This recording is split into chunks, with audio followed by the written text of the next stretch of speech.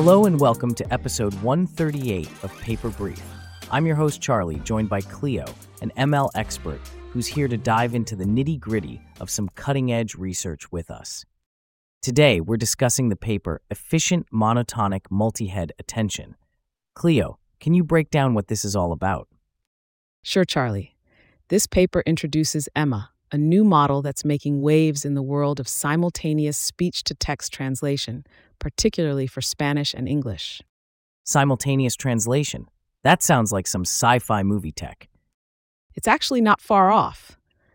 Imagine you're at an international conference and you're getting near real-time translation as people speak. That's the goal of simultaneous translation, and Emma is designed to improve on that by reducing latency even more. So how does Emma actually improve on the current methods? Well, older models like transformer-based multi-head attention faced issues with stability and bias in their predictions, especially with speech inputs, which have a continuous nature. Emma tackles this with stable, unbiased, monotonic alignment estimation techniques. Sounds like a solid improvement. What's monotonic alignment, though?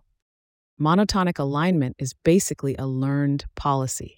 It determines if the model should start writing out the translation yet or wait and read more of the input.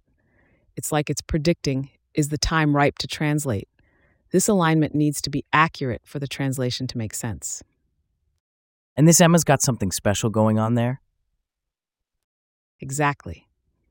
In addition to the alignment improvements, the Emma model also works on fine-tuning from an already trained offline model, which means it has a strong foundation to build its real-time translation capabilities on. What's the takeaway for our ML enthusiasts and tech buffs out there? If you love piecing together deep learning puzzles, the paper offers detailed methodology. It uses operations like cumulative product, summation, and others implemented in PyTorch for the tech fans to geek out over.